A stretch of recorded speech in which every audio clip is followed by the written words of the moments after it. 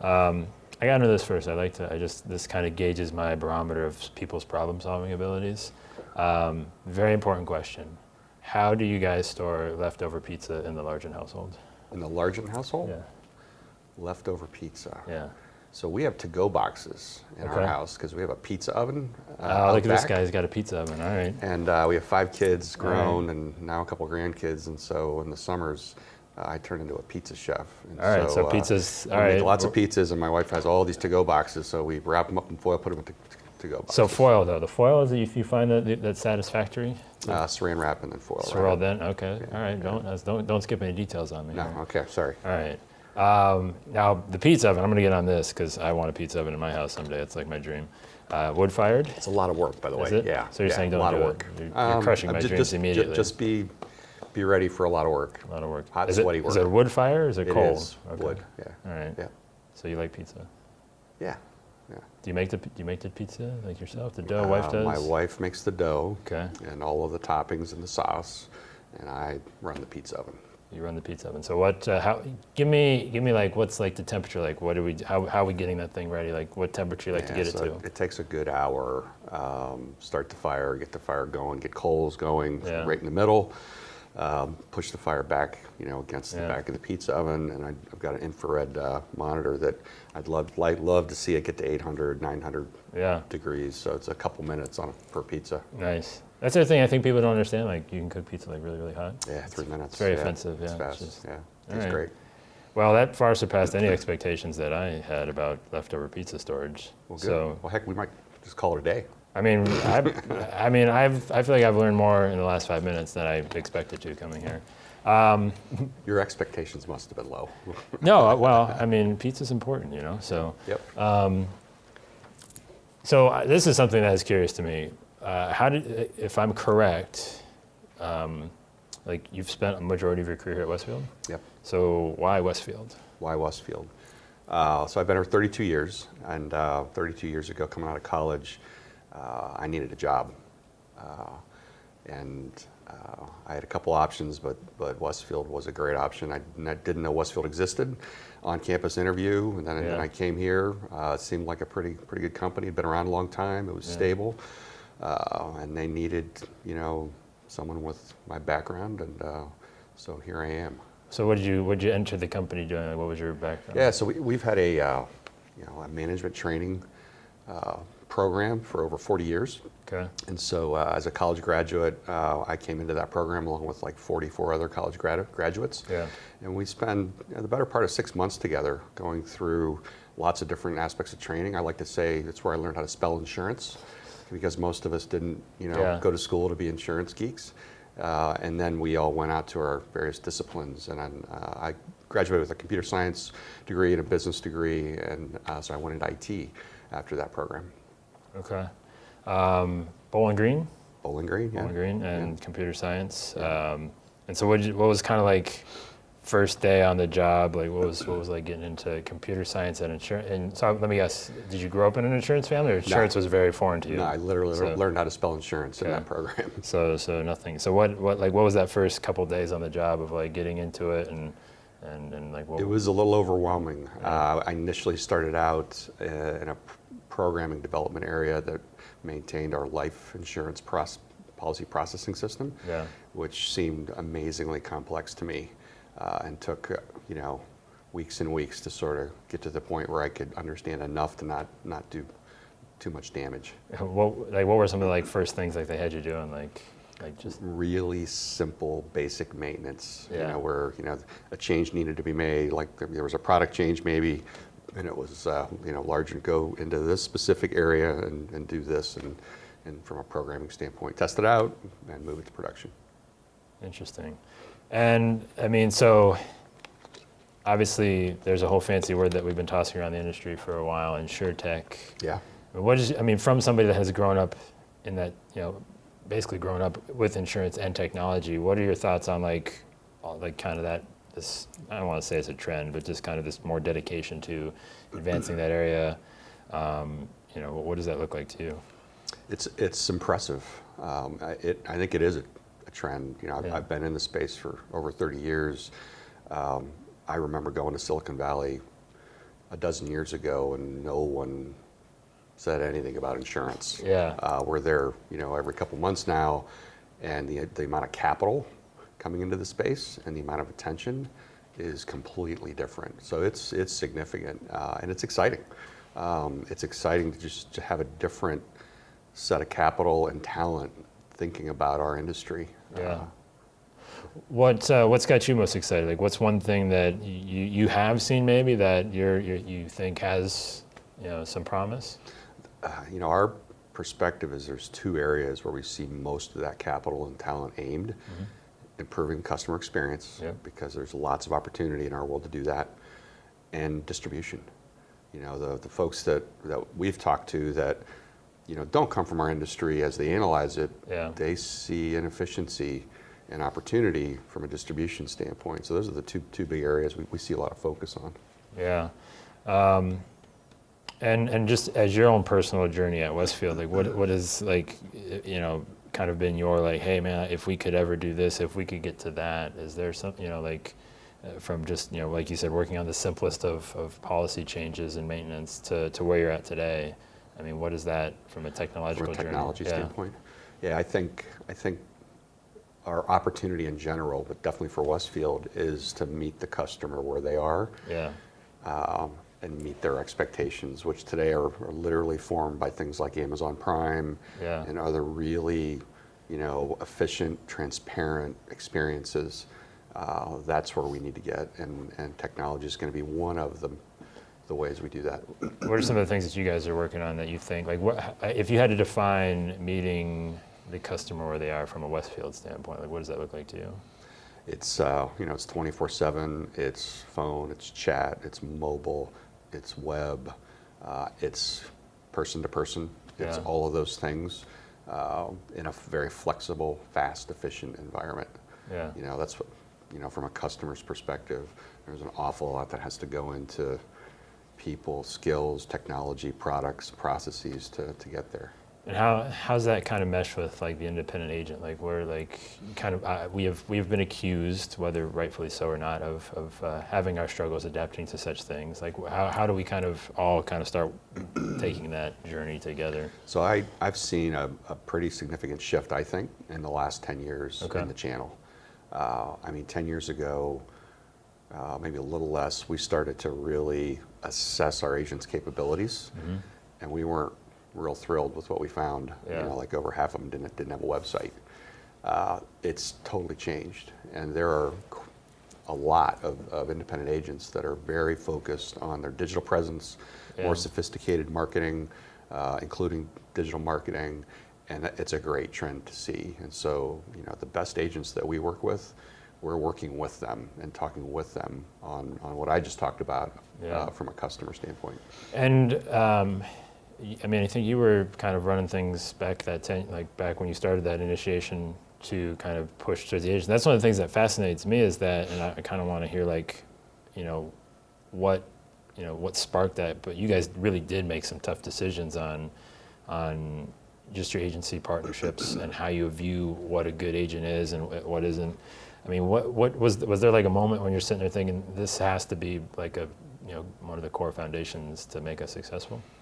My entire career, and I think for the entire history of this company, we've been very focused on the independent agent. It has been our sole mechanism of together reaching customers, and so we've always been really close. In my tenure, technology changes, lots of things have changed. As we looked at the channel over time, I would say, we realized the channel was changing, whether we liked it or not. And we believed that the channel was going to be around forever, and there was a place for it, but change needed to happen. And so we started to think about what does the agency of the future look like, and that agency's got to be investing in talent constantly. They've got to be investing and evolving the way they approach the customer. So we started to look for those kinds of capabilities and that kind of foresight, and we found it. But if you look across the entire spectrum, there's a spectrum out there as well. And so we felt we really needed to differentiate, the various parts of that spectrum. And what were some of the characteristics? I mean, obviously the website, and I was just up in Milwaukee with Craig the other day, and he was telling me at one point the website evaluation was about equal with their loss ratio. Am I allowed to say that? Is that like? Sure. Yeah, sure. Yep. Which I thought was like, man, I'm impressed, but like if you actually told the agent that, they'd be like, man, you guys are crazy. Yep. Yep. And they might have thrown a couple things at you, but. Yeah. Well, I mean, was that how? What kind of? I'm sure you couldn't have heard nice things all the time. Kind of going through that process from the agents. No, definitely. I mean, there's always, I would say, healthy tension between carriers and agents. There always has been. There always will be. I think that's a good thing, quite honestly. Yeah. We push on each other to make each other better. Yeah. We approach this process with we want to be successful together well into the future, and we think to do that, these are the kinds of things we both need to be doing. And it's investing in talent. It's perpetuating its digital capabilities. So we started to measure things like SEO scores and optimization of websites. So talking about that talent, this is kind of one of the things that I'm curious as to your perspective. Somebody that had started basically at the ground floor and has worked your way all the way up. It's very unusual now for people in the industry to stay any one place for a long time. Is it like what's the difference back from when you started, that contrast to people kind of jumping around the industry, like what do you think that they're kind of going through? What are they looking for that maybe the previous generation was able to find at just maybe one company versus where they're going to maybe try the industry from several different angles? Yeah, I think some of the differences are things like looking for and expecting diverse experiences. Yeah. And not, over shorter periods of time, and looking for broader experiences in a career, and having that expectation, right? I think my 32 years ago, my expectation was different, and I think the industry was different too. I mean, a lot of us back then, you lived in your silo for most of your, if not all your career. Yeah. If you were claims, and now carriers also are doing what lots of other industries have done, is cross-pollinating and moving people around to get more diverse experiences. So that, it happened both ways, right? Companies realize the benefit of doing that, and then generationally, we've got folks that want to do that. Do you think there's a lack of patience, maybe sometimes to the detriment, or like just they don't want to put in the necessary time? Because let's be honest, like somebody in your position, like 1% of people are starting at the bottom of the company and making their way all the way up. I'm sure that took a lot of hard work and probably some maybe days, if not weeks, or where it's like, this isn't worth it, or whatever it is, right? But what do you think? I don't know. It could be patience. That could be. I think that's a fair thought. I think the world's moving at a faster pace today, and there's more change going on in that pace. And I think that's a part of it. Yeah. And if you grow up in that frames your expectations. So it's interesting. So it's interesting. So now, do you think that we're in a period where, do you think, much like what we've talked about, you guys, overhauling, like just physically, like in a dramatic way, your campus, is it that the companies haven't reacted fast enough to that change to where it might be an appealing place to work for an extended period of time? Yeah. Possible? I'll just speak for us. Yeah, obviously. We were probably a little late. We could have reacted sooner. The fact that we waited until our furniture system, we couldn't find spare parts anymore, probably is an indication or a symptom of timing. But with that said, we're really excited about all aspects of our culture, including physical space, being attractive to all generations. Yeah. And also facilitating the kind of work that needs to be done in the 21st century. Yeah, how much, do you have, as far as Westfield is considered, like what are some of the things that have worked for you guys as far as attracting that, outside of, like a lot of money and new buildings? So, longevity is interesting. Mm-hmm. So 170 years in the testing we've done with customers, and generationally, it means something to people. And so that's just a piece of the puzzle. But being around for 170 years and being successful, even to a millennial, there's something there emotionally that's positive. I would say our culture in Northeast Ohio, we're known as just a stellar employer and a phenomenal place to work. Yeah. And in the industry, I think we've got a great reputation of having great people who have solid values, do what they say they're going to do, taking a relationship approach to pretty much everything we do, looking for mutual success, especially when it comes to that agency relationship. Yeah. Those are some of the things that help us attract talent. From like an agency level, I mean, what, some of your more successful partners, like what are like, is there anything that you've seen like in that talent regards? Like what are they doing to get the fresh blood in? Is there something that they're doing that maybe the agent down the street, the smaller agency's doing? We're seeing some pretty sophisticated programs being leveraged to go after talent. It's also the biggest challenge I hear consistently from every agent I talk to. But they're building programs for both folks that have some insurance background or education and folks that don't. So it's a two-pronged approach. And then once they get folks in, they're using everything they can, formal education, mentoring, pairing, to try to set them up for success. Random question. Do you guys require people to have like a bachelor's degree to like work at Westfield? It depends on the role. There's so many different roles. For many we do, I think, but not all. Yes, I had a message from an agent. I honestly don't know where this agent's from. They messaged me on Instagram the other day saying like, I'm currently doing like CSR work. I'm just servicing policies for the producers, and I'm trying to get my degree. They need me to have a degree to sell, but I miss selling. It's like, what should I do? Should I stay there? Or should I go find something else? I was like, well, I mean, that's a big question over Instagram to answer, to tell you how to live your life. But I was just curious. It's like if you had somebody already in the building or whatever that is kind of showing that ambition. I think also too, young lazy millennials or whatever, they don't look for the opportunity to take the initiative. So like, do you have sort of like is there any sort of track that says, hey, identifying those people that are solving problems and leading the initiatives and all that good stuff? Yeah, so we're also very well known for our investment in people. And we've got something called Westfield University that has a pretty large team and staff and a massive curriculum of experiential classroom and everything in between learning opportunities. Okay. And so we're constantly, I think, in our folks' faces about that opportunity. We've got formal development planning processes that our leaders are strongly encouraged to leverage. That just helps people think through the process, right? So if you're not thinking about it, we'd like you to think about your development and where you want to go and what you might want to do in the future. And then if you have some thoughts there, then we've got a facility for you to take advantage. And it might be a college degree, it might not. It might be something else.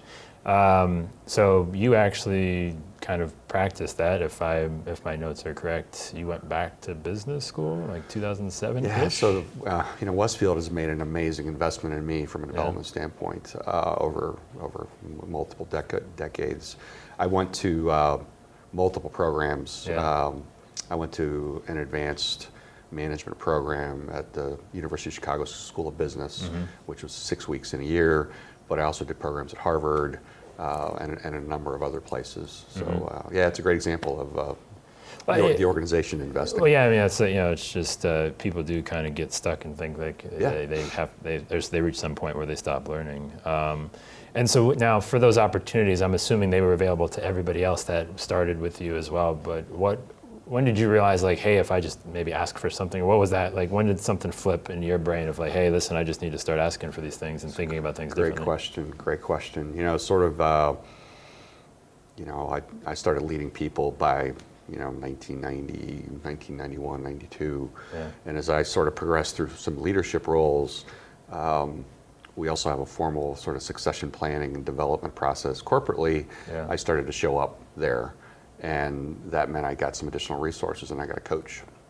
And so for the first time in my career, I had someone who was a professional helping me look in the mirror, understand, what I was made of and what I was good at and what I wasn't good at, and how to start thinking about working on that stuff. And then also thinking about, longer term, what I wanted to do. And so that process, by 2000, 2001, helped me, progress and develop, but also get a better picture of the kind of work I wanted to do. Is that something you kind of like intentionally set your sights on? Is something that kind of developed naturally?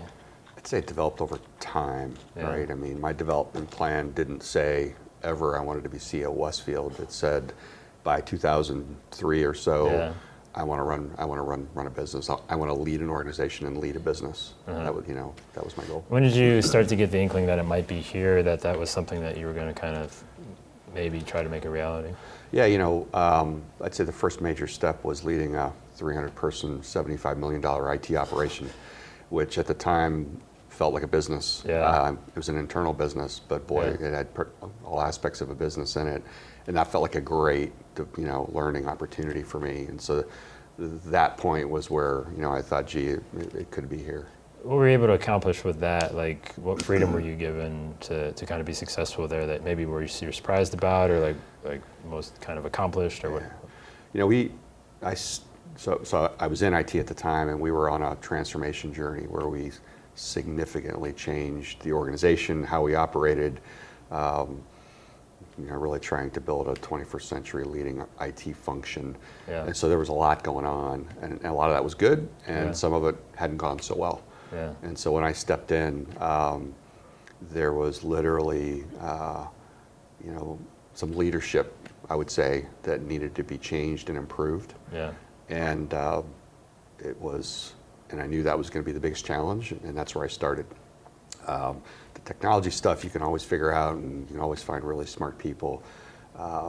Solid quality leadership is always the winning formula. So what's your kind of like? Is there like some sort of like thing, like your secret? Like what's like one of the first things that you kind of thought, like, man, I gotta whip these guys into shape, some form of that? Yeah. So the first thing I did together with the leadership team there was assess and then transparently share our opportunities. And so I stood up in front of 300 people and said, we have opportunities, and the first one's leadership. It's us. Yeah. And so here are the kinds of things we're going to do, and you should see this, and I'm looking for the feedback. Open the feedback door along the way, because things never go perfectly. And that's kind of a trend I've been hearing. It's like just this. Hey, listen, like there's no secrets. Like like that makes you probably think things that are not true, which makes things worse.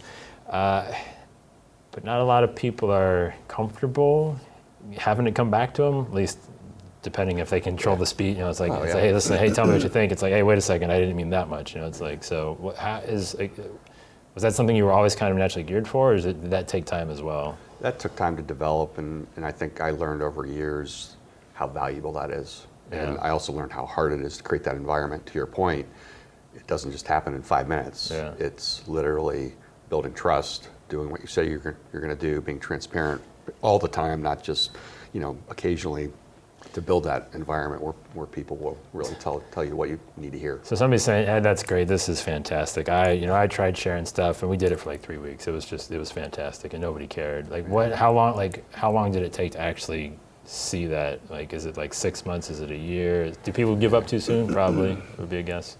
I think it depends on the size of the organization and complexity. Yeah. The bigger and the more complex, I think the tougher it is, and maybe the longer it takes. But it can be done in short order. It's about taking big steps and being genuine and real, and people seeing that and feeling it tangibly. If they do, people like that. People will respond positively. I've seen it. So what can you give me an example of tangible, something real? Like what was something that you were able to kind of give that created that feeling? In that specific example, I acknowledged leadership was a challenge. Yeah. And then we laid out specific things, and then we made them happen. And in some cases, that required changes in leadership. And people take note when you say you're going to do something like that, and then they see you make significant moves like that. That's an example. There's other things, but yeah. So what I'm curious, because you said there's other things. Something outside of changing personnel. Was there some type of maybe just how the work is being approached and or accomplished? Was there anything like that would kind of help, like to where we were going around with Stuart, and he kind of gave me a moment of ideas should be judged on the merit of the idea versus what cube it came out of or what office it was from. Yeah. Was there anything like that?